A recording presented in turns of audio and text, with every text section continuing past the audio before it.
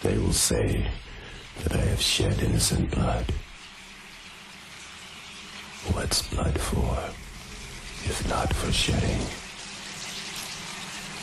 With my hook for a hand, I'll split you from the groin to your gullet.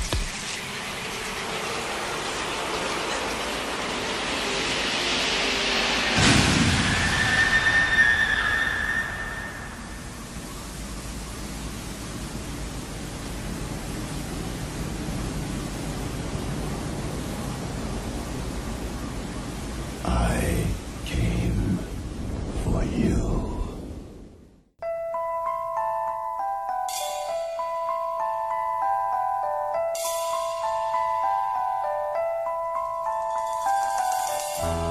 Oh, you want to play Psycho Killer? Can I be the helpless victim? Okay, let's see. No, please don't kill me, Mr. Ghostface. I want to be in the sequel. I like to dissect girls. Did you know I'm utterly insane?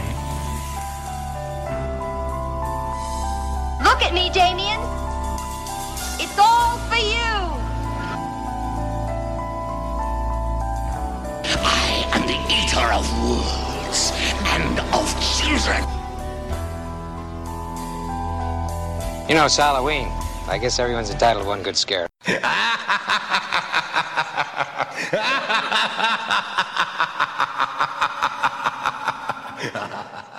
Hello, everyone, and welcome to another terrifying installment of the greatest October in the history of forever. I'm Zach. I'm Matt. And this is episode number 159, Candyman. I was thinking to myself that it's weird to actually have the subject material be Tony Todd, Candyman, because usually, like, when Tony Todd's in something, I'm just like, oh, it's Candyman. Yeah. So here we are, actually playing the feature role. Yeah, he definitely has been identified with that character for a long time, despite the fact that there have only really been 3 Candyman movies. Oh, this is the only one I've seen. Yeah, and they're not really as out there as a lot of the other major horror franchises. Maybe I'm watching something and Tony Todd pops up and I'm like, oh, it's Candyman, and like no one knows what I'm talking about. No, I think a lot of people do. Okay. I don't know. I think even people who haven't seen the movie kind of get that, I guess. Well, I can certainly remember the Candyman story that's used in this movie. Not this whole crazy backstory, but like the idea of saying it in the mirror 5 times. Yeah. That was like something that I would hear when I was a kid and be like freaked out. I don't know if people knew it from this movie. I think they invented most of it for this movie, but there are variations of the saying something in the mirror thing. Yeah, right. Like the Bloody Mary and all that shit. Yes. Yeah. It's odd to me that we did 3 movies from 1992 in one trashy summer, and here we are kicking off Greatest October back-to-back 1992 movies. Well, Turns out 1992 was a really important year for us, I guess.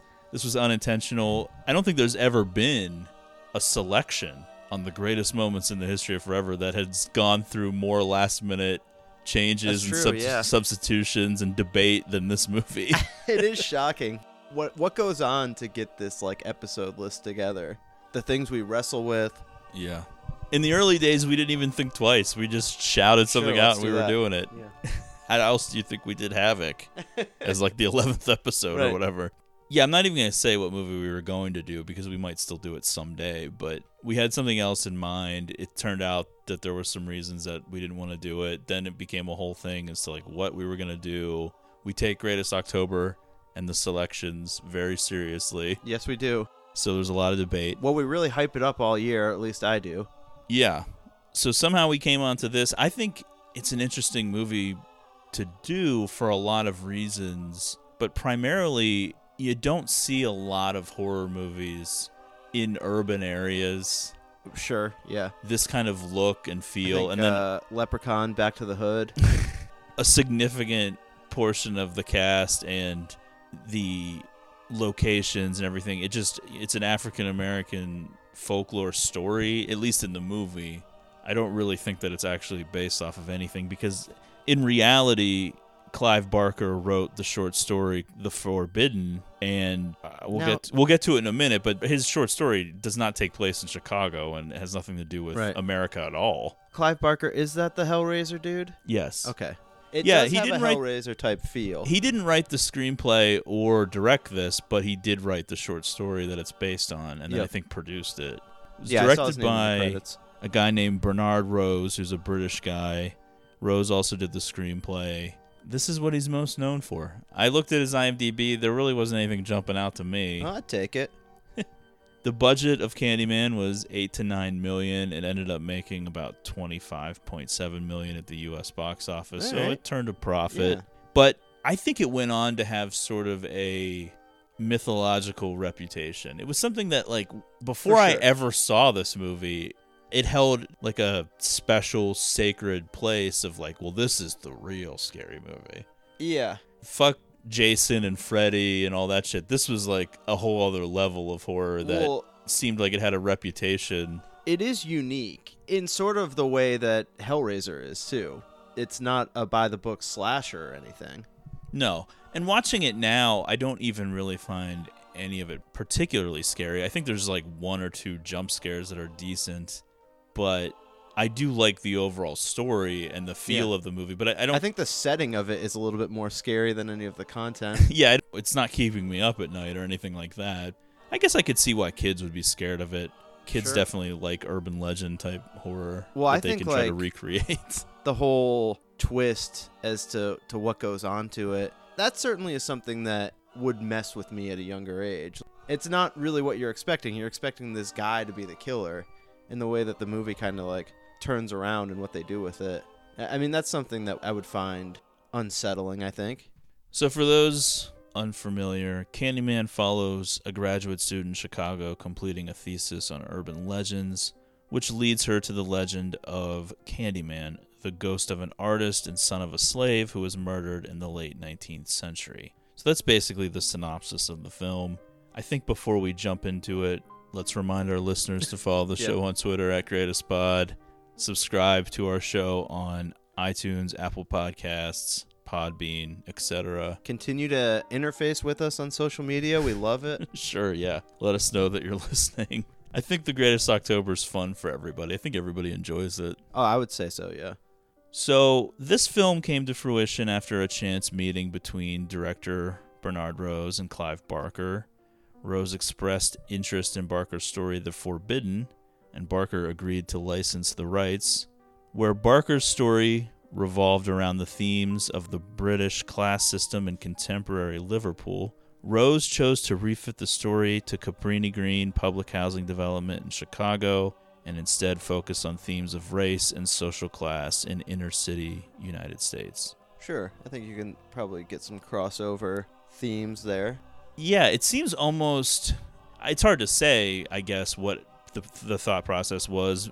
I don't know if people give credit to Rose for thinking this through or if this was just a matter of convenience. I think he preferred shooting in Chicago to England, but... Well, the on-location shooting is actually really cool in this movie. Yeah, what I was going to say was, I don't know if you can give him credit or not, but it ultimately is a masterstroke that makes this movie feel so different from anything else. I think if agree. it was just a horror movie that took place in England and there was no race element to it, I don't know, I think it would have been forgotten and probably seen as a lesser Hellraiser. But by moving it to Chicago, taking place in the projects, just puts a whole different spin on it and adds a weight to it that I don't think it would have had otherwise. For sure. So we have Virginia Madsen back in the mix. Yes, Virginia Madsen plays Helen Lyle, I think. Yeah, the always beloved by this show, Virginia Madsen. Sure. Tony Todd as the Candyman, Xander Berkeley as Helen's husband Trevor, and Cassie Lemons as Bernadette Bernie Walsh. What other movie would you know Cassie Lemons from? Did you recognize that face at all? No. She was Jodie Foster's friend / roommate in Silence of the Lambs the year before. Yeah. Playing almost like a similar character. Yeah, she's a little sure. more involved than Just a sidekick, Candyman, but yeah. The movie opens with that awesome overhead shot of the city Chicago streets traffic. in Chicago. Yeah. It's that is really awesome. cool. The score by Philip Glass in this movie is off the charts good. That's something that's actually like a recurring theme, I think, in horror. One thing that horror usually gets right is the themes. Bram Stoker's Dracula was awesome. I even think the next movie that we're doing Right. on this Greatest October had cool music. Of course, Phantasm, I know, I was just The gonna bring up- Exorcist, yeah. Halloween. That's the thing. Like, Phantasm is not a movie that you'd watch and like immediately be like, this is generally accepted as a great movie. But I think like most people would watch it and be like, this score is awesome. Yeah. I love the score in Candyman. Yeah. It gives it this classy, epic feeling. The title credits as well are cool looking. And they basically Yeah. are taking you on a journey. The whole opening sets a tone for sure. As you're like panning over Chicago, it feels like you're going somewhere, and possibly the heart of darkness, possibly something bad is where you're headed. But because of the music, because of being aware that it's a Sure. horror movie, you're like, where are we going? This could be going Oh, somewhere it certainly bad. feels very grim. And then it transitions to the close up on the bees and a voice, which later we'll know is the Candyman saying, "They will say that I have shed innocent blood. What's blood for if not for shedding? With Good my point. hook for a hand, I'll split you from your groin to your gullet." And then after a pause, "I came for you." Okay, so there you have it. That's pretty good, but then it goes to the bees going over the city skyline. It's Not great. A bit too much B material for me in this movie. I don't mind the bee materials. That in particular, though, I'm not really sure.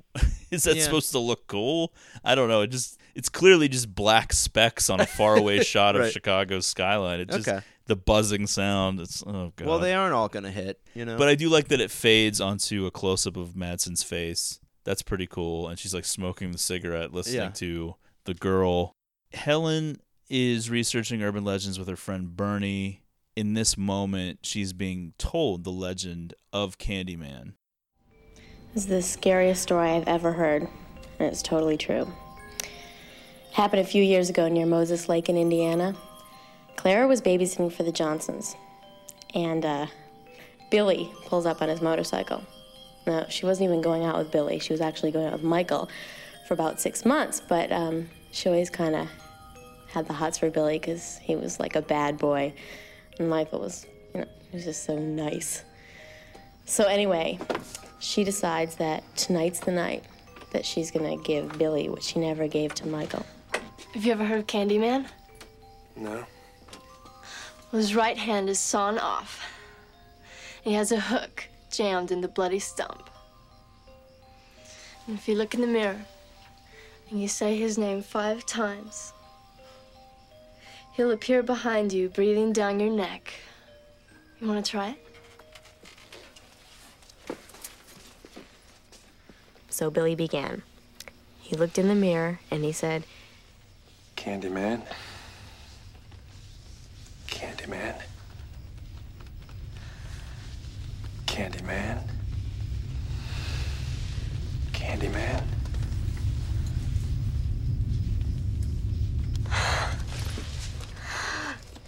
No one ever got past 4. Not here. Go downstairs. I have a surprise for you.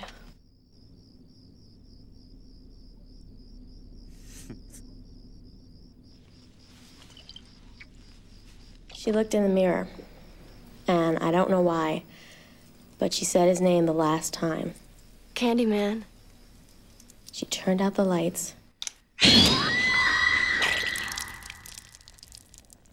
And what he saw turned his hair white from shock. Killed her. Split her open with his hook. So Candyman, we find out from this story, I do like how they just launch right into it. They're like, okay, No messing around. this is what Yeah. it's about. Here's how you bring this Candyman person Right. into your world.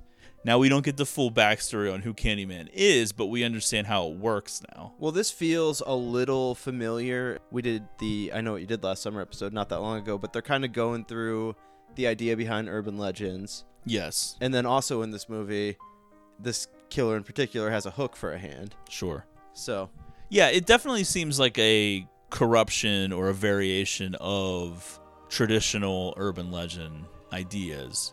And instead of it just being like an escaped mental patient or some deranged serial killer, it's tied in with a traumatic backstory that yeah. digs up a lot of America's painful past with Which is race and slavery and Sort all that of stuff. unexpected, I would say. Yeah. So Candyman can be summoned by saying his name 5 times while facing a mirror. He has a hook jammed into a bloody stump on one of his arms. Uh-huh. So, okay, cool. Ready to go. We got the rules and the setup. Movie time. Yeah. We got it. So one thing that I've always found weird about this movie and about the story in general, and we haven't quite got there yet, but we will.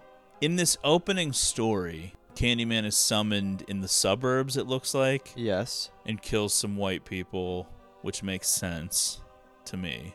Okay. But for the most of the rest of the movie, and for basically what we are to take as his stomping grounds, it's the Cabrini Green housing projects where he kills African American people.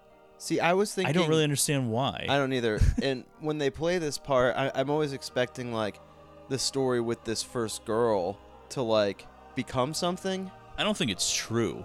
Right. It's one of those games of telephone that somebody made up a lie and then it...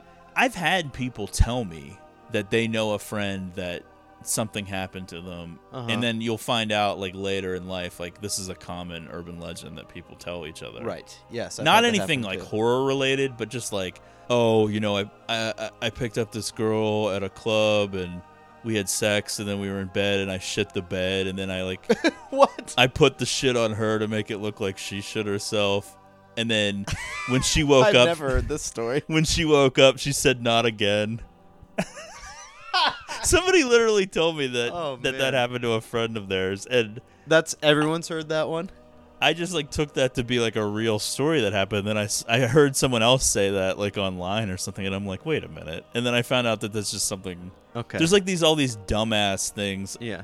About like sex or STDs or shitting yourself or shitting on the floor or embarrassing things. It doesn't all have to be some guy with a hook in his hand killed a babysitter. Sure. It's just dumb, stupid shit that people say. A friend of a friend kind of a stuff. I gotcha. So I take it to be that this original story is not exactly true because the rest of the movie, he seems pretty confined to the Cabrini Green stuff. Right. And this doesn't look like it would be anywhere near that. Helen's married to Trevor, who's a professor. He's the worst. How bad does Trevor stink? I wanted to talk about this. Just scooping up. This guy should not be in movies. This actor should not be in movies. He's horrible. You're saying the performance you didn't even like. He just makes my skin crawl. Well, you could say that that's just a successful portrayal of a character you're supposed to hate. Yeah, but part of it is just the look. That's true. Yeah, I've seen this guy in other things, and he's always the worst. I know. It's after his name is Xander too, which is I know that does stink. Come on. Yeah, I don't know. Their whole relationship is questionable at times. Well, it seems like he's already cheating. Yes. At the beginning of the movie, I think so too, and that seems heavily implied with the late nights and what's going on. But I don't know. Well, it seems like he probably scooped up Helen the same way that he's scooping up this new chick, right? Because she's still working on a thesis. I know. So she's a grad student. Yes. Right? They have a beautiful apartment that like overlooks Chicago. Sure. Yeah. This I wanted to talk about this maybe later when they were having their dinner party. Yeah. But it's just it harkens to a time and to a place that just is so unfamiliar to us, and I doubt really exists much anymore. But where like you could have the appearance of success in an endless cycle of academia. Basically, all you're doing is just staying involved. It's similar to like the Michael Douglas character in Wonder Boys a little bit, where you're just kind of existing in that world, and people give you money to study things. I know, it's crazy. And come up with ideas or whatever. I don't know. I don't know. I think like probably the listeners of the show are just like, Matt is just like obsessed with people's livelihoods in movies, because I am always trying to figure. I'm just like, I don't know. The world I've grown up in is not this. Where it feels like, you know. Yeah, I mean, well, especially for something like he's a professor, urban legends and American folklore. She doesn't have a paying job, it seems like, at this point. Right, yeah. And they're living in this beautiful apartment in a pretty expensive city. Yeah, they're like Indiana Jones. Okay. I mean, they're just like getting grants. They're like going around like finding artifacts. Yeah. Artifacts of the Candyman. That's right. So the way that this gets connected to Cabrini Green comes up next. So there's a couple of lady janitors with some Candyman info. Helen is listening to her interview where the girl is talking about Candyman, and then the cleaning lady tells Helen about a woman named Ruthie Jean, who was a resident in the Cabrini Green housing project, who was murdered. And the two cleaning ladies claim that the murder was committed by the Candyman. Right. So, which is handy. Sure. This will kick off an idea that gets more developed as it goes, but just this general sense that the people in the Cabrini Green housing project have created a boogeyman to explain away all of the terrible shit in their lives. Yes. There's still technically some, I guess, like condominiums or something, or some area there that's still remaining out of what the original Cabrini Green housing project was. So this was a real place?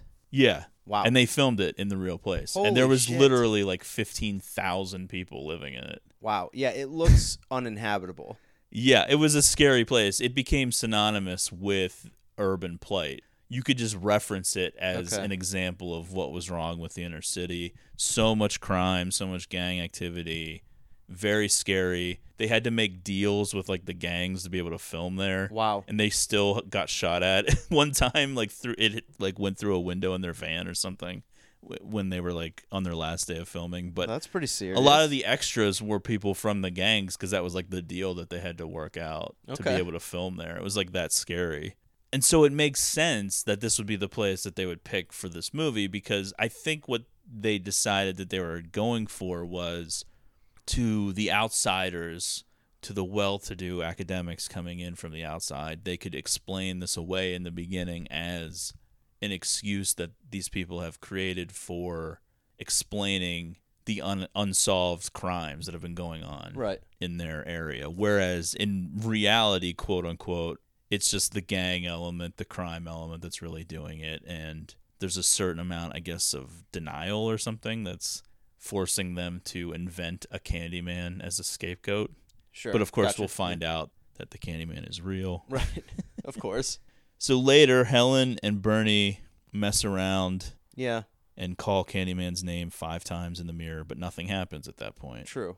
And although really only Helen does it. I think Bernie backs out after the 4th. Yes. The next morning, they go to Cabrini Green. This seems like just a terrible idea.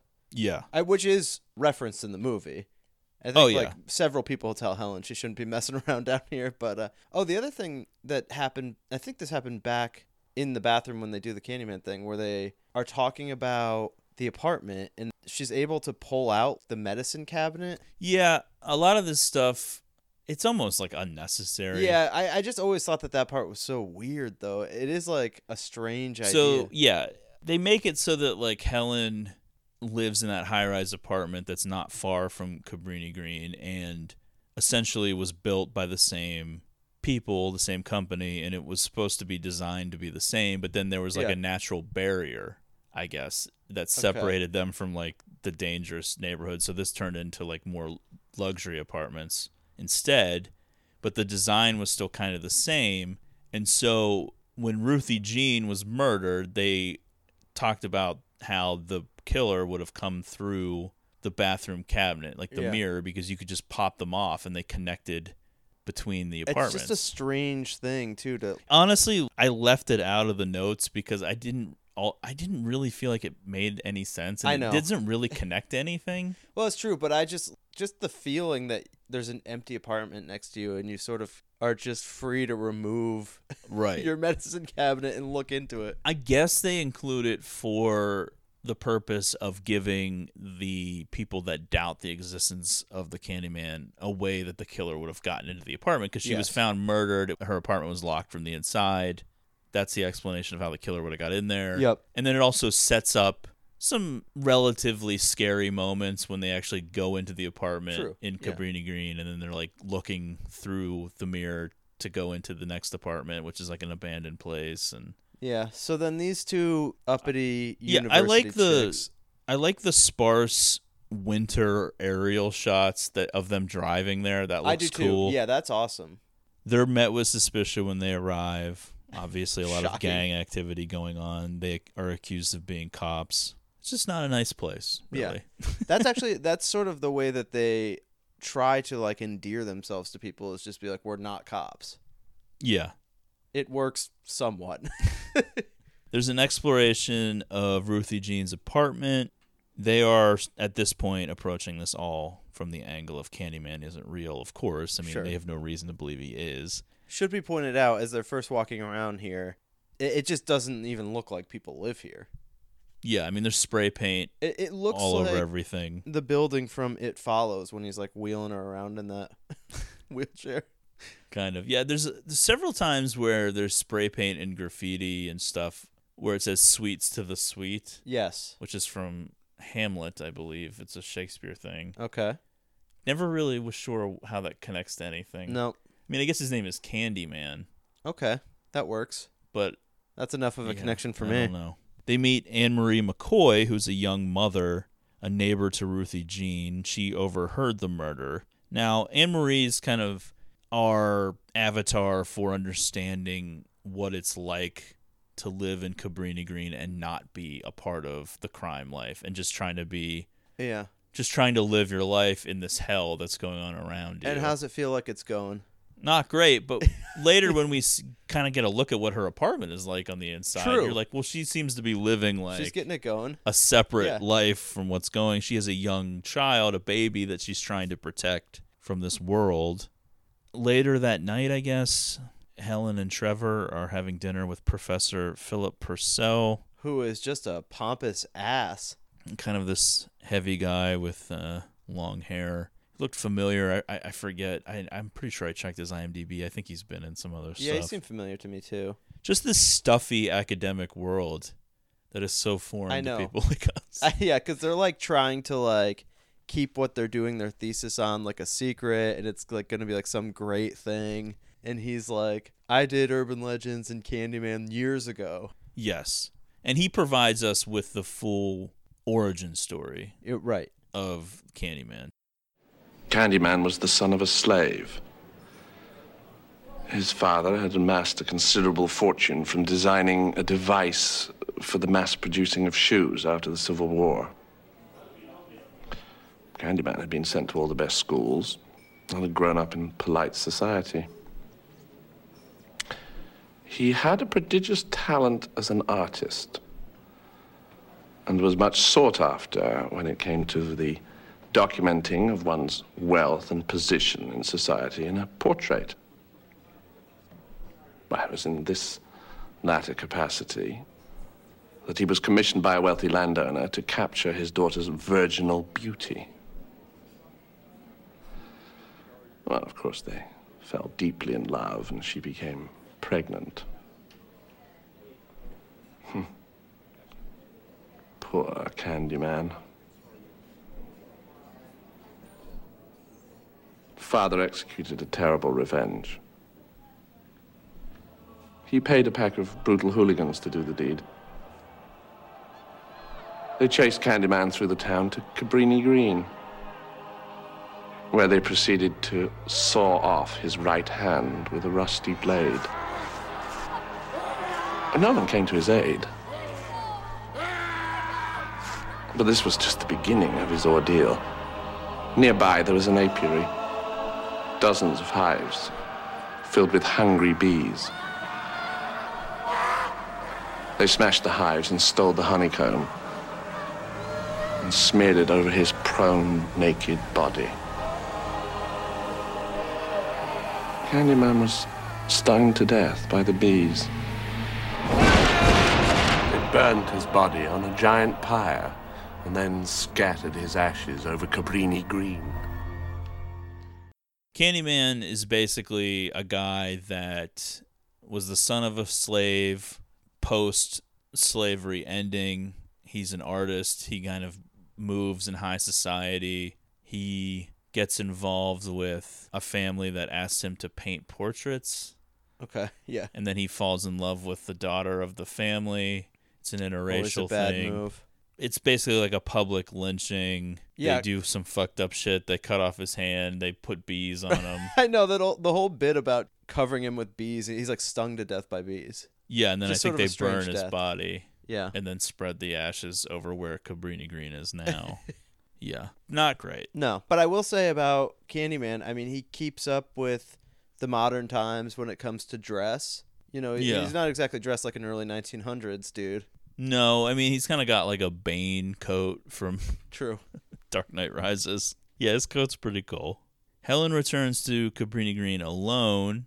Anne-Marie is not around this time. Well, a kid is there, though, right? Yeah, she ends up meeting Jake. Jake is just sort of randomly loitering outside of Anne-Marie's apartment. Yeah, I don't really think he has anybody in his life who's Not making much him go going to school. on. Yeah. Helen convinces Jake to tell her about the Candyman. So they go outside, and you see that big pile of stuff that's going to be for some bonfire Oh, yeah. Well, that we she's don't like, really what's understand that? Jake's yet. like, that's for the party. Yeah. Like, duh. I'm like, what party? But he's taking her out by the basketball courts. There's this outdoor public restroom, which it's like the type you would see like at a park. True. Or something. Or I mean, along the highway. I don't know. Yeah, right. Like, it's a courtyard area and then just this restroom. And Jake tells Helen about this story of a young boy who might have been like slow or something. I'm not really sure what the story exactly was. Right. But his mother was shopping across the street. He had to go to the bathroom. He goes in there, and he's attacked by Candyman. He's actually castrated. I mean, it's just horrific. Yeah. Jake basically makes a comment like, after that, no point in living. Yeah. Like, I think you watched the standard R-rated cut. I did, yeah. I don't know what the main differences are because I watched the unrated version, but there was like a pretty horrific shot here. I don't where think you I like got see that. something kind of. I don't think I had that in the theatrical cut. Yeah, it was pretty wild. I mean, I was just like, Jesus, that's gross. I mean, it's just for like a second, but like you actually see the flashback of it. It's weird because this is like the one moment in the movie where they take this Candyman character who you could kind of see as like a cool, suave villain. Yeah. And he does something like truly heinous where you're just like, what is the motivation for doing this? Yeah. How is this justifiable in any way? But I guess it comes into that gray area because we're about to be introduced to somebody who calls himself Candyman, who isn't the real Candyman. Yes. And like I said, that first girl who introduces the idea of the Candyman may not have been really telling the truth. True. I mean, that might have just been a rumor spread on. So no real some urban Candyman legend. appearances. We don't know. Like, is this story that Jake is telling true? Is it reliable? Was it the real Candyman? Was it something else? Yeah. Is it just something that one of the older kids told him? And I think we'll learn over time that this is how Candyman survives. It's just this we rumor. do learn that, yeah. Just people keep believing him. Yeah, the whispers staying Yes. a part of people's fears and minds and everything. So she goes into the bathroom. Not something I'd advise. Terrible bathroom. Yeah, one thing to be in these projects. I mean, I think we've all been in some sketchy bathrooms in our time. Not like this. See, yes. I mean, I'd one look in there with the door open and I'd be like, I am not looking in these stalls. Well, again, it says sweets to the sweet. It looks like it's written in shit. Yeah. I don't know, but I mean, it looks horrible.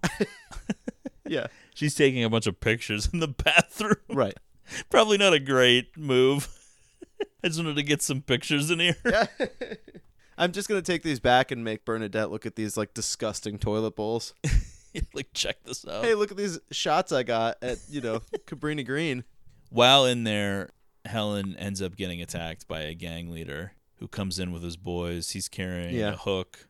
She's like, I'll just leave you guys to it. Yeah. That doesn't take. So this guy is real, but he's assumed Candyman's moniker in order to enhance his street cred. That's like his persona. Somehow he knows Candyman rocks a leather jacket. Yeah, I mean, their jackets aren't exactly the same. That's true. Close enough. It's weird. They just kind of hit her over the head with the hook. Yeah. And Leaving that's kind of it. Like a Quasimodo type black eye. Yeah, I'm not really sure what they were trying to prove here, other than I guess to scare her. But it's not like they didn't kill her. Did they rob her? I don't think so. I don't know. They Interesting. didn't really. Yeah. What money does she have? Helen survives, and with a massive shiner, she is able to identify her attacker to the police. Right. Which I do think there is a lot of commentary going on about police and crime and how it's treated. Because it's like... Sure, Helen herself points that out later. Yeah, like Helen is just like this happens. Obviously what she's doing down there, like she has really no good reason to be there. Yeah. I mean, but immediately the cops are like storming like every fucking place in Cabrini Green, like bringing in all these dudes for a lineup so she can pick out who it was. Yeah, she points out later that 2 people were brutally murdered and the cops really didn't do anything because they were people that lived in Cabrini Green. And then a white woman comes in and gets attacked. And sure, it's like this massive sweep to get all of the bad element people brought in and rounded up. I feel like if this movie came out like right now, it would be getting like all sorts of praise. Well, I mean, we'll be talking about the new one maybe at the end. Yeah. The police then are able to attribute the unsolved killings in Cabrini Green to this guy that gets arrested for attacking Helen. So it kind of is reminiscent of the Henry Bowers thing in It, where in the flashback to when they're kids, the local town and the police and everything are able to just be like, to blame all of the child killings on this guy that they end up arresting, Henry Bowers, without really acknowledging the real thing. And so that's what ends up happening here. They're like, well, good enough. We solved it. It's this guy. Let's pin all these other murders on him. But in truth, Helen probably thinks that this is accurate because she, at this point, still doesn't believe. She has in no Candyman. other way to explain it. So she assures Jake that Candyman isn't real. After a while, Helen returns to work. Which is what? What do you mean? What is her job? Well, I guess she does stuff at the school. Yeah. I mean, I meant like her work on the thesis with Bernie, because they're there together. That's when she's saying, oh, nothing was done until a white woman was attacked.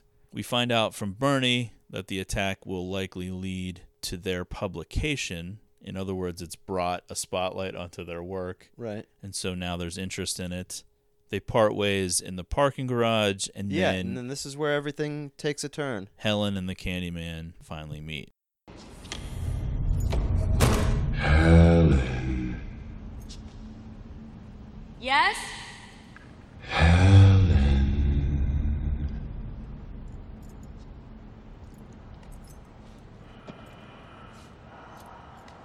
Who is that? Who is that? Helen, I came for you.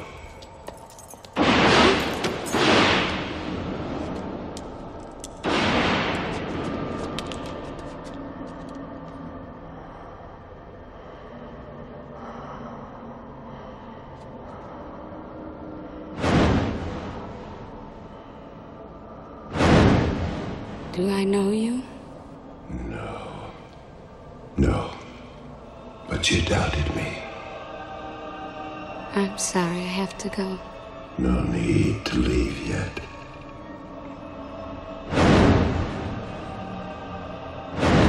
But I'm late. You are not content with the stories, so I was obliged to come.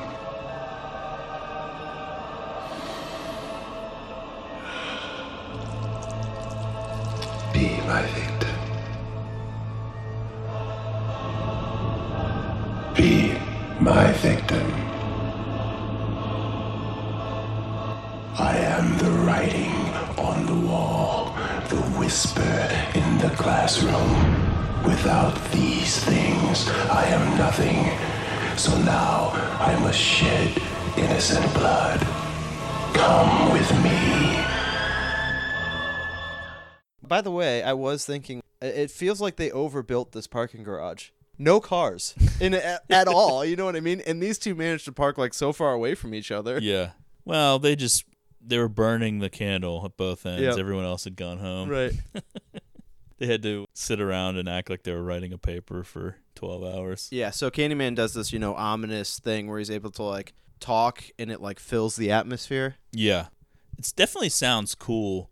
It's very bassy. He can throw menacing. his voice. Yeah.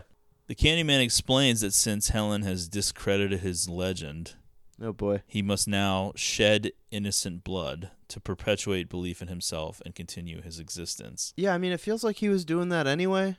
Yeah, I will give the movie credit for explaining the basics at the beginning and jumping right into it and setting it up. But the specifics on how he can exist versus not exist is pretty gray. Okay, yeah. Because he just makes this announcement. It's like, okay, I don't really know just because Helen told a little boy that he's not real and then gets this other guy arrested. I guess he's blaming her for getting that other guy arrested, and then everybody in Cabrini Green thinks it's that guy. Right. So they no longer think it's this. Yeah. See, if we talk about it, we can work our way through it. Yeah, we're getting there. Folks. It's cathartic. We're not geniuses, okay? We don't know everything. No. I probably only saw this movie for the first time within like the last 6 to 9 months. Oh, wow. In the late 2000s, I went on a run of getting caught up on a lot of like 90s horror, maybe 80s horror as well. I know I watched this like around the same time that I watched People Under the Stairs.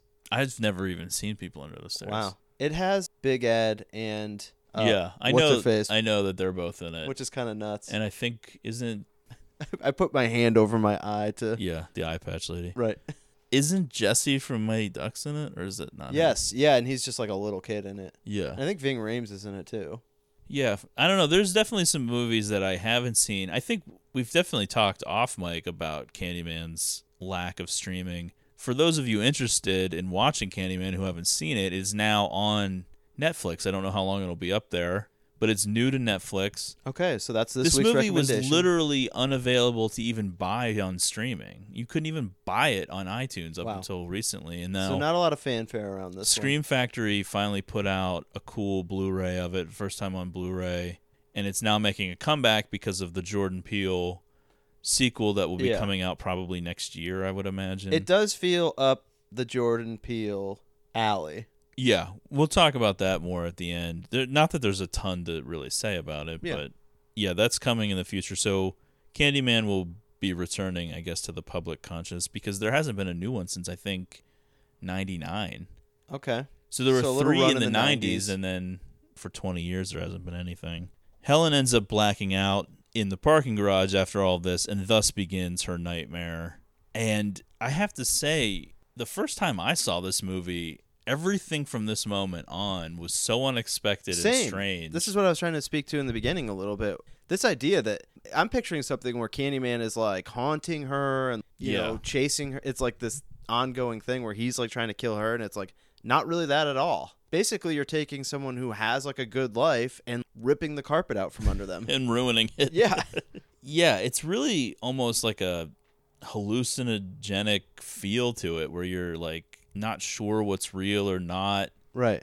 Even though mostly what we as viewers see is real, but you're experiencing it through Helen, and she doesn't have any clue as to what's happening or what's real, and it just... Well, yeah, that's the thing. They also... It's a jump cut. So, I mean, you don't even know what the fuck happened. You just wake up and there's this decapitated dog.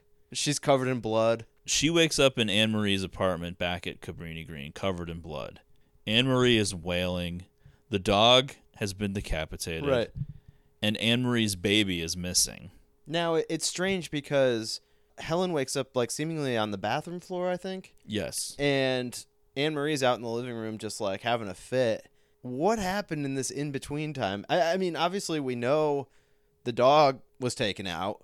We don't know where the missing child is, but why isn't Anne-Marie, like, trying to do something to Helen in the meantime? Well, I was wondering if Anne-Marie has just gotten back and she doesn't know what happened or what has happened. Okay, and Helen just arises from the bathroom. Unsure of what is happening, Helen wakes up, leaves the bathroom, approaches Anne-Marie, only to have her freak out. Yeah. So then they start fighting and wrestling. Oh, yeah, it should be pointed out that isn't Helen still holding, like, the meat cleaver or whatever? Yeah, it was, like, in her hand or, like, by her hand when she woke up. And then Helen uses the knife in self-defense. She just, like, takes a big chop at her Anne-Marie. shoulder. Yeah. So blood's coming everywhere. And that's when the cops barge in and she's arrested. I think upon initial viewing, you're like, well, this scene isn't real. Because it feels so unreal. Crazy. Yeah, and it feels dreamlike because she's coming to. Yeah, and like the cops just barge in, and then she's being dragged out, and there's like spotlights from helicopters like in her face. Yeah, it's one of those things where it feels like the movies could go on for a while, and you still think that she's going to wake up from a dream. Yeah. Disturbing scene down at the police station where that woman is like making her take her clothes off like one at a time. Holding up her breast. She's like covered in blood. Yeah. It is weird. Flashes seem to indicate some sort of psychic connection now with Candyman. we see he has the missing baby. Yes, Anthony. Right.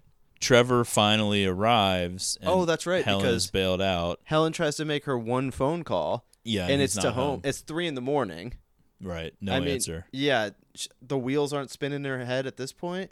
Well, I think they are, but we Other as things have viewers are taken- given the shot of the empty bedroom and the made bed. Right.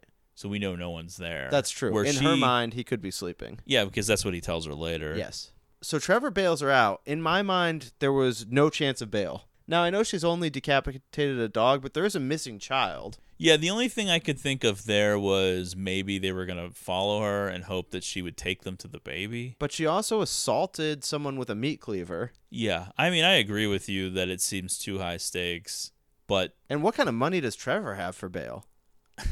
Well, you only have to front 10%. 10%? Yeah. Okay. Yeah, I don't know. I guess the only way I could justify it is that maybe because there's a missing baby involved, they think by letting her go that possibly she'll tip them off in some way as to where the baby is. Okay. I don't know. I'm good with it. But yeah, you would think they'd be hammering her more about the baby. They don't really seem to even They're like, meh. question her all that much about it. I get it. You know, some of those scenes are kind of shaved off. That's true. Keep it more streamlined. They just need to get to the point. But this is the classic, no one believes me. What can you do? You look crazy and insane. Right. It's definitely like the... How are you going to explain this? Textbook definition, because, yeah, there's really no way to explain it. I mean, they don't even explain it in the movie. You know what I mean? Like, there is no... Well, the explanation is that the Candyman did it. Right. But there's no even view of getting her from that parking garage to the apartment. Oh, yeah. Well, you know? black magic. Right. Okay, gotcha. At home, Helen goes through a slideshow of all of the pictures she took while at Cabrini Green the first time. One of the pictures in the bathroom in Ruthie Jean's apartment of the mirror shows Candyman standing behind her. It's the same man from the parking garage. This is how we know. I mean, obviously, when you're watching this movie, you have to have figured out who the Candyman is. But yeah, the guy from the garage, the one He's is got a now distinct standing look. behind her in the mirror. I would say pretty legit scare when the hook crashes through Helen's medicine cabinet. Yeah. At her house. Yeah, that was a jump scare for me. Yeah, I was like, holy shit. Yeah, this is kind of a fun sequence. He's like chasing her through this luxury Well, yeah, and then apartment. she like runs out into the hall, and then he's at the end of the hallway. Then she comes back to her apartment. Then he's inside. He's basically everywhere at once. Believe in me. Be my victim.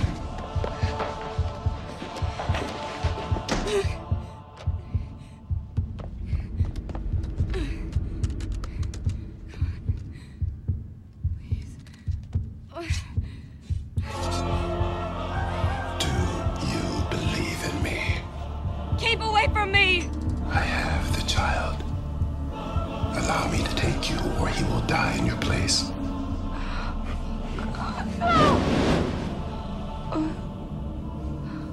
Your disbelief destroyed the faith of my congregation. Without them, I am nothing. So I was obliged to come. And now I must kill you. Your death will be a tale to frighten children, to make lovers cling closer in their rapture. Come with me and be immortal.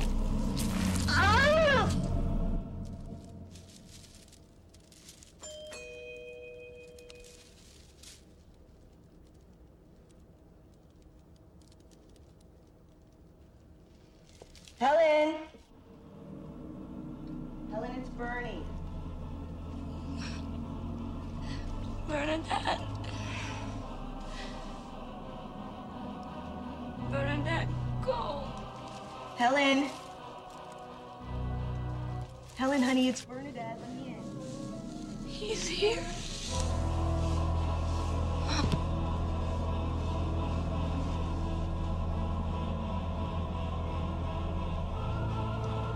Bernadette! Go! Helen! Helen? Get out! Get out! Oh, oh no, no, no, no.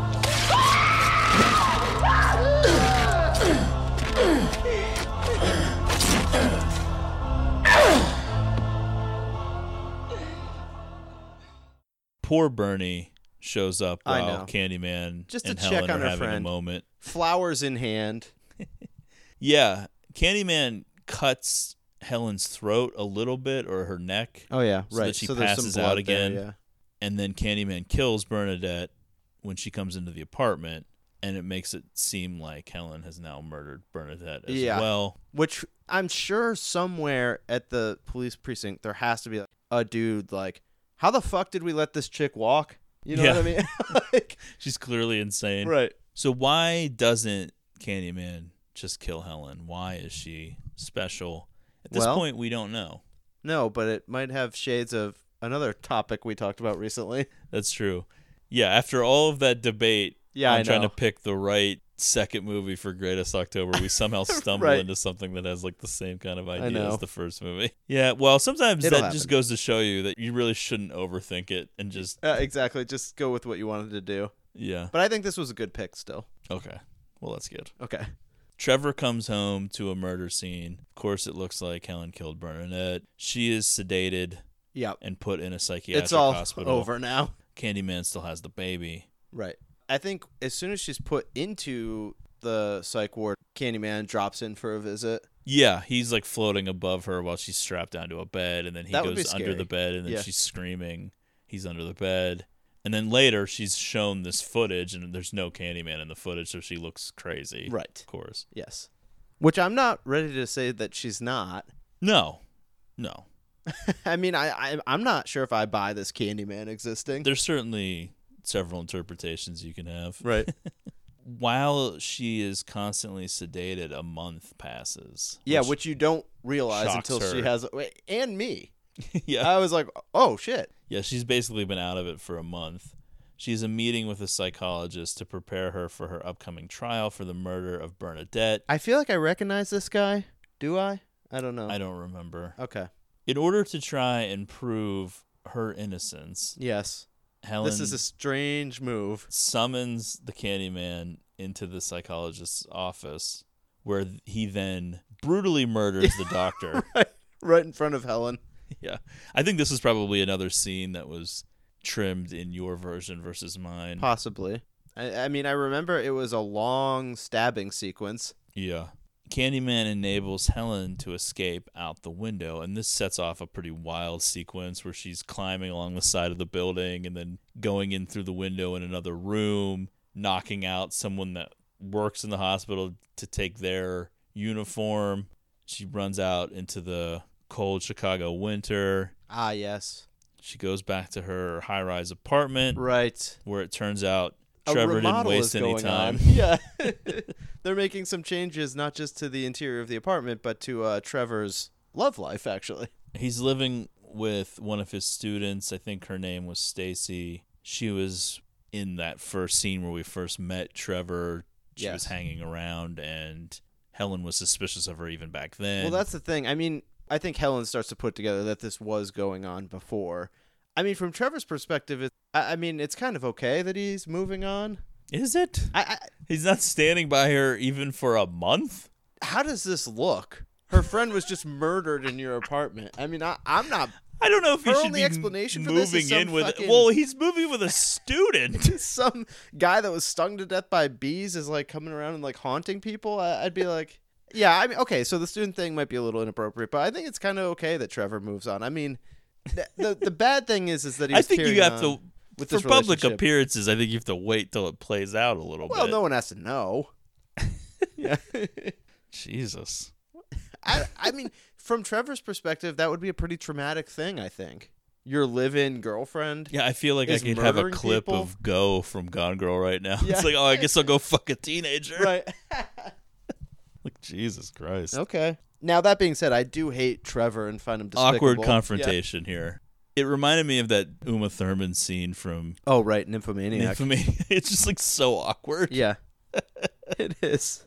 That girl is just like, I got panicking to get out of this room. Well, from her perspective, she thinks this is just an insane woman that's murdered people and could do anything at any time. With nowhere left to turn, Helen flees back to Cabrini Green to possibly find Candyman, to confront him, to find the baby. She finds these murals that we haven't seen yet to this point that depict the story of the Candyman, how he became him, Right. the whole history leading up to it. She strikes a bargain for the child's life. In other words, if she will join Candyman This does on have this haunting quest, he will let the baby go. Doesn't this have shades of fucking Hellraiser DNA where it's like we're cutting deals with these mythical supernatural figures? Yeah, I mean, kind of. I don't think any deal that they make with like the Cenobites in Hellraiser had that much to do with the plot, though. Okay, I mean, that was just shit people were throwing out there trying to like save right, themselves. True. But it works in Hellraiser, at least briefly. Kind of. Okay. I just think that's more like of a throwaway thing there. Whereas this is Candyman's goal, is to get her to come. Right. We don't fully understand it yet, but we will momentarily.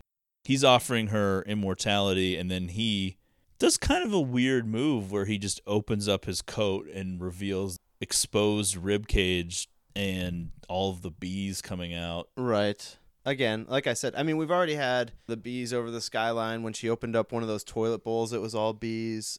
Yeah. I'm good on the bees. They used real bees. Wow. And they had Tony Todd just getting like stung. Well, yeah, we'll get to that. So okay.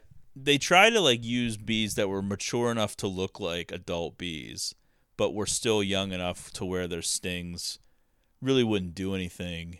Virginia Madsen is actually allergic to bee stings. Oh, wow. And they had to have like an ambulance like right there at all times. There was some times watching this where I just kept picturing this being Maya from Sideways just because we watched it so recently. Yeah. And Tony Todd had it in his deal where he would get an additional $1,000 for every time he was stung. Oh, wow. That's awesome. And I think he was stung 23 times or something like that. But yeah, I mean, he has like bees coming out of his mouth at one point. Yeah, that's it's nuts. Like real gross. Yeah, I would say that there's a lot of visuals in this that would definitely have fucked with me if I would have seen this at a younger age. Oh, sure. Even like when she's first walking around the projects and like there's all that scary like graffiti, like the giant face of what I guess is the Candyman. Right, yeah. So they share kind of a fucked up kiss, but then she falls unconscious again. Not really sure why she keeps slipping in and out of consciousness. I was just thinking that he has like this effect on her, like he's just able to do this to her. It seems like she is under some sort of spell at this point, but Candyman and the baby disappear while she's unconscious, and I think it's his disembodied voice again, like that loud, overarching voice. He says, "It was always you, Helen. It was always you." Oh boy. So when she wakes up, she sees this other mural, and let's be real, the mural doesn't actually look that much like her. Yeah, it does not. At first, I was actually thinking that it was like, well, I guess what you find out is it's supposed to be. I'm like, but before like the full thing plays itself out, I'm like, oh, this is like some flashback or whatever. Like that's the girl from the story. Yes. You know, which we find out it is. Yeah. Yeah, the idea is that it's supposed to look like her and that she's potentially the reincarnation of his girlfriend, right. Yes, and the lover that led to him being murdered in the first place. Yes. We found out that Candyman has crossed oceans of time. Yeah. Right. Basically very similar to Bram Stoker's Dracula in that respect. Right. Now, part of what we talked about in Dracula, though, was whether or not Mina actually was Elizabetha or not. Or if that was just... She just looked like her, and that was something Dracula. Do we have the same dilemma here? I think we kind of came to the conclusion that she was reincarnated. I don't think there's enough evidence in Candyman to say that she actually is. There's no memory or anything. It's never like she acknowledges that. That's true, yeah. I don't know. I think people just look like people. Yeah, it happens. I don't know. Do you know how many people I supposedly look like? It's the weirdest thing ever. Like, I get the widest range of, oh, do you know who you look like? And I swear there's been like 20 different answers. Well, people that listen to the Postal Service episode, there's that. Right. I've had some flattering ones, but I've certainly got like Jack Black before, you know, which is certainly not a good look. I don't know, I think Jack Black's pretty cool. Yeah. But that's a lot of weight to be carrying around. I mean, I know I'm not like trim, but...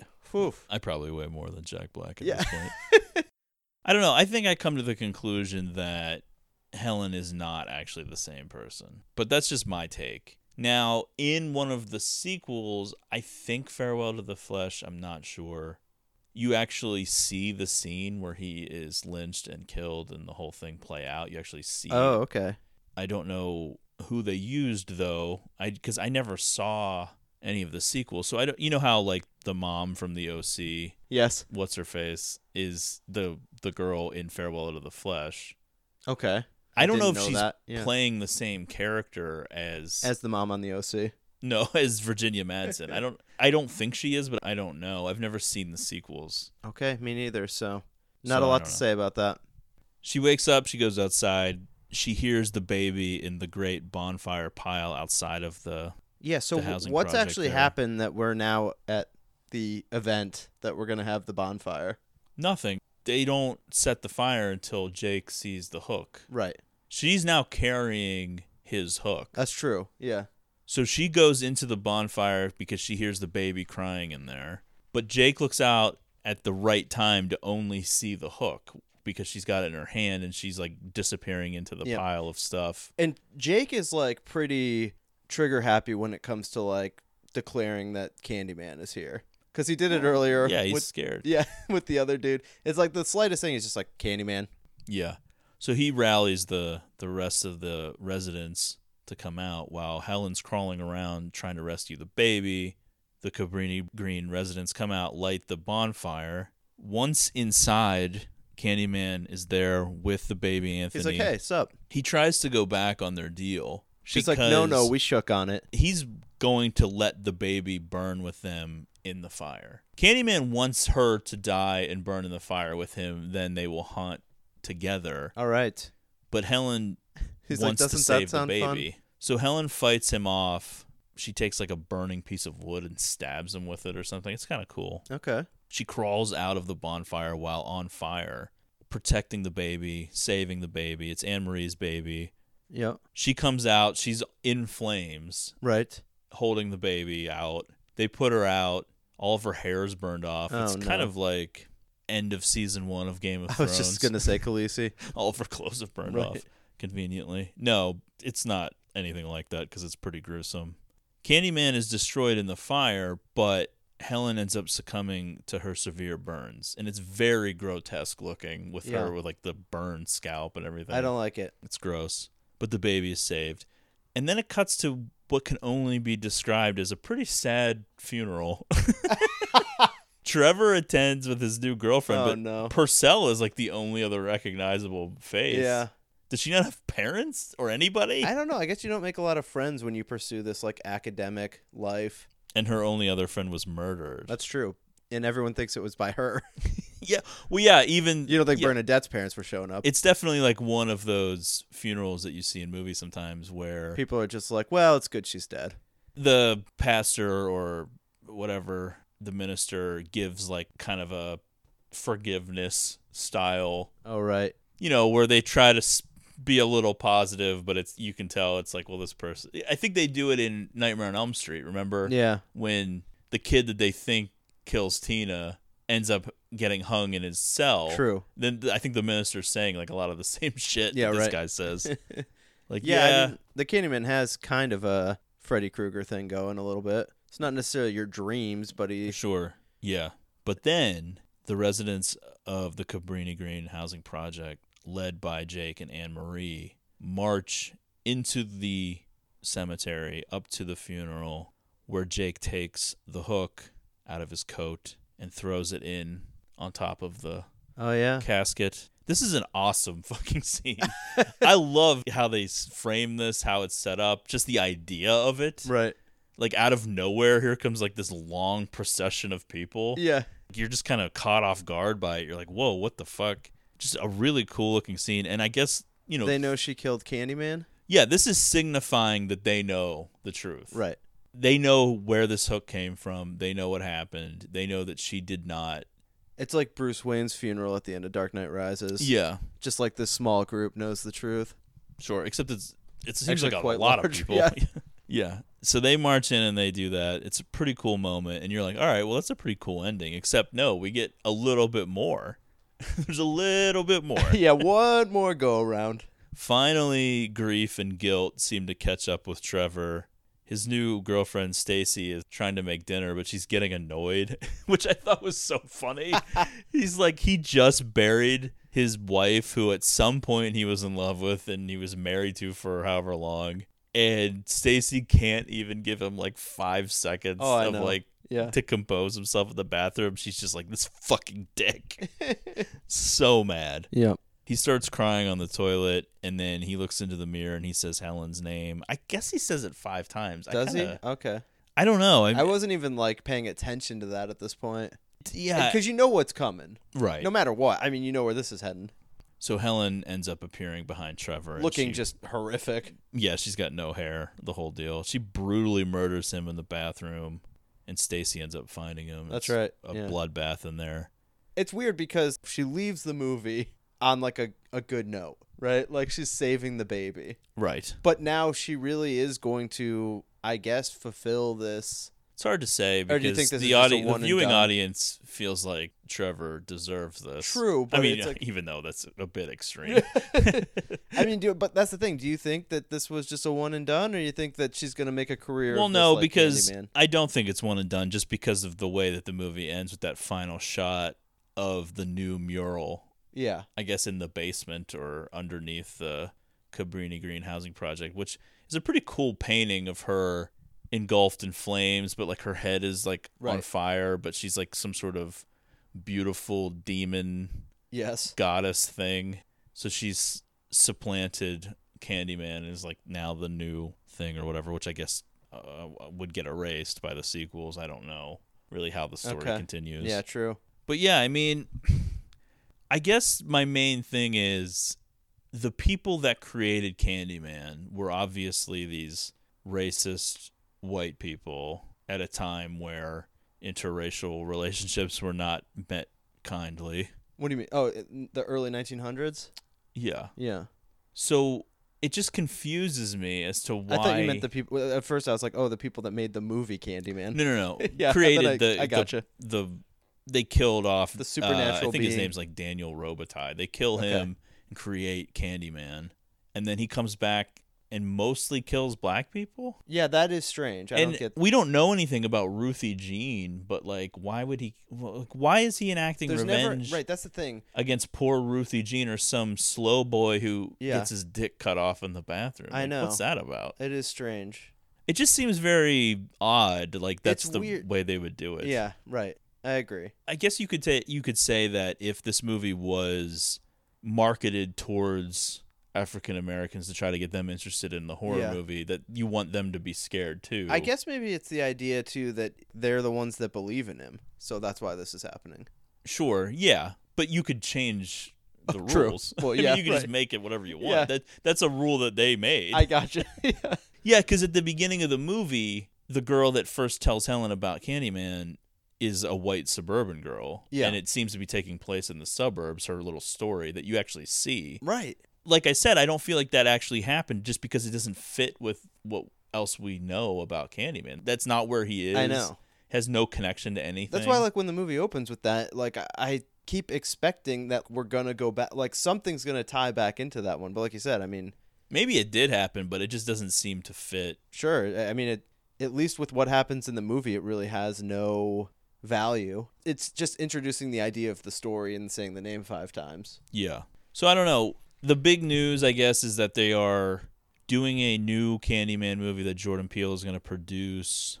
I'm not sure right now who's writing or directing it. That information's probably out there. I didn't write any of it down. The big news, though, was they had cast somebody else that was potentially going to be playing Candyman, even to the point where Tony Todd tweeted out something basically, Yeah. saying, hey, it's been great. Good luck to this guy. Okay.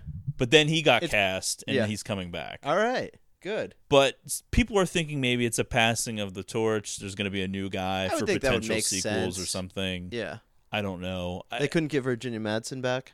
I don't think she's involved with it as far Yeah, as I don't know what she would do. I mean, this is one of those things where it's just best to, like, act like you're starting from scratch with, like, a new story. Yeah, it's probably going to be a sequel slash reboot. Right. Where they want people to come in with having seen the first one and have knowledge of it, but yeah, they're going to try to kick off something kind of new, I would imagine. And it would not surprise me if the people involved with the project now were thinking about what we were just talking about, like, why is he targeting exclusively black people when it was white people that made him what he is?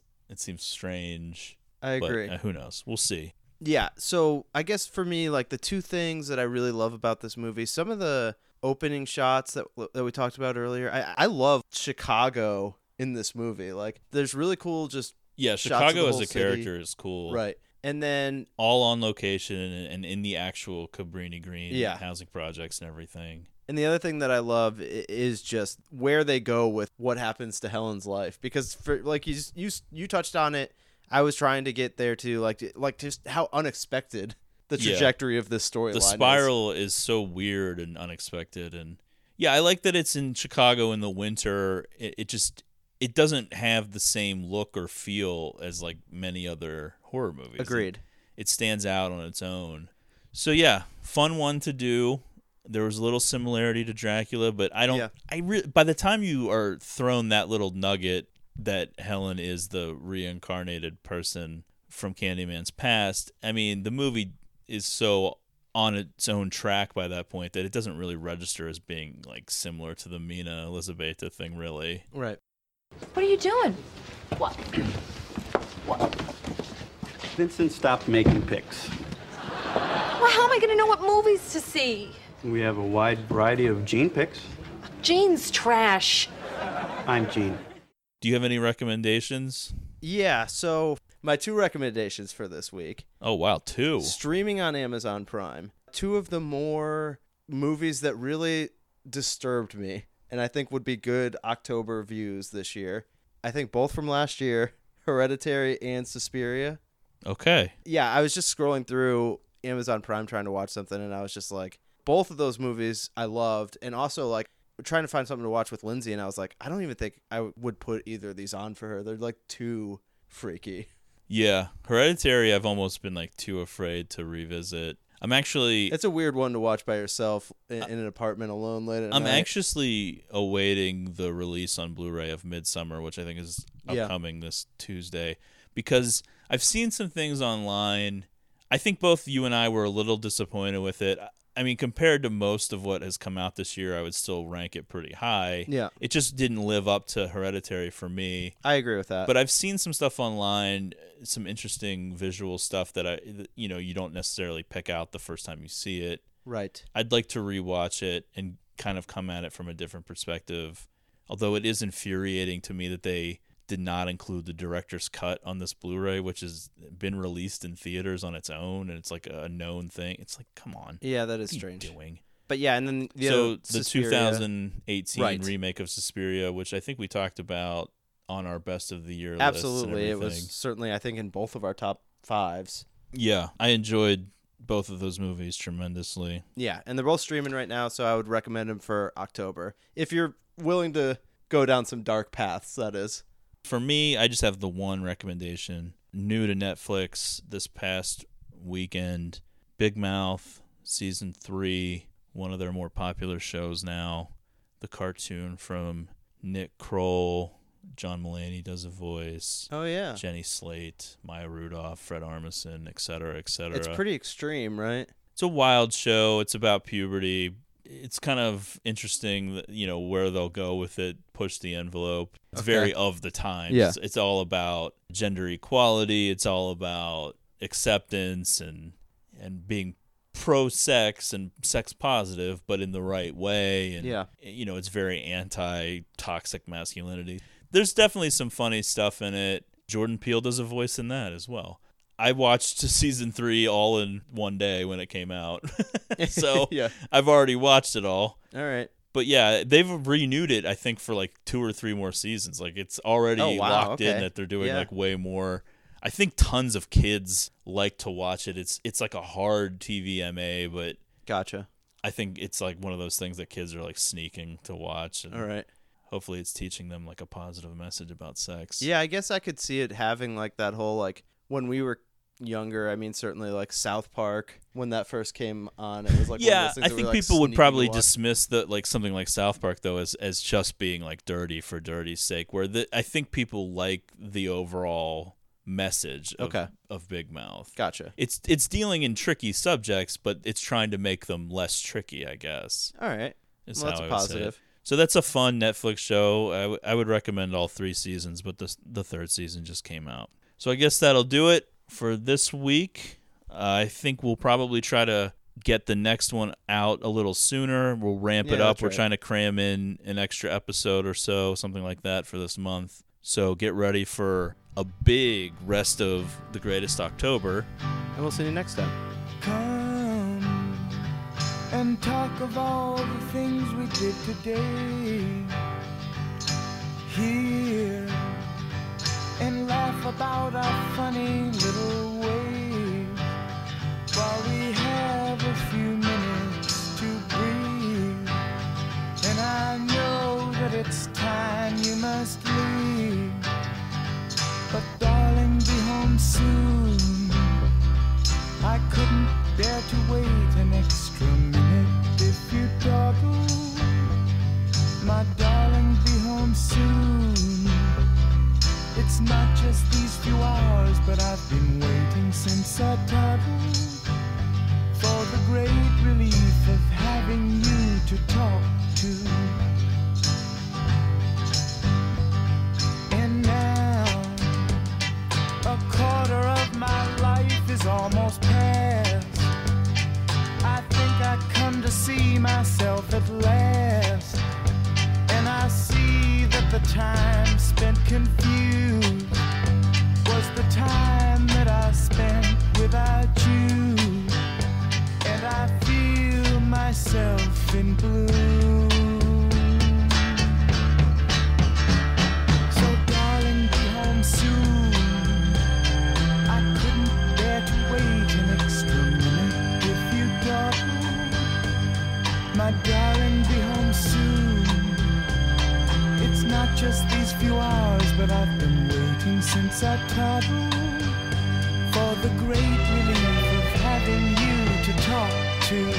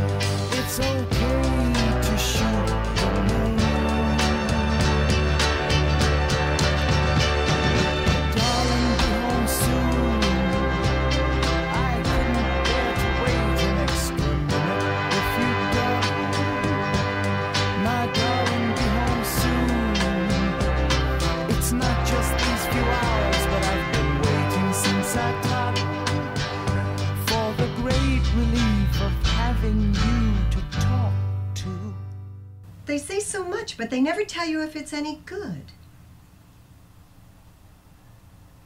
Are either one of these any good? Sir? What? Are either one of these any good? I don't watch movies. Well, have you heard anything about either one of them? I find it's best to stay out of other people's affairs. You mean you haven't heard anybody say anything about either one of these? Nope.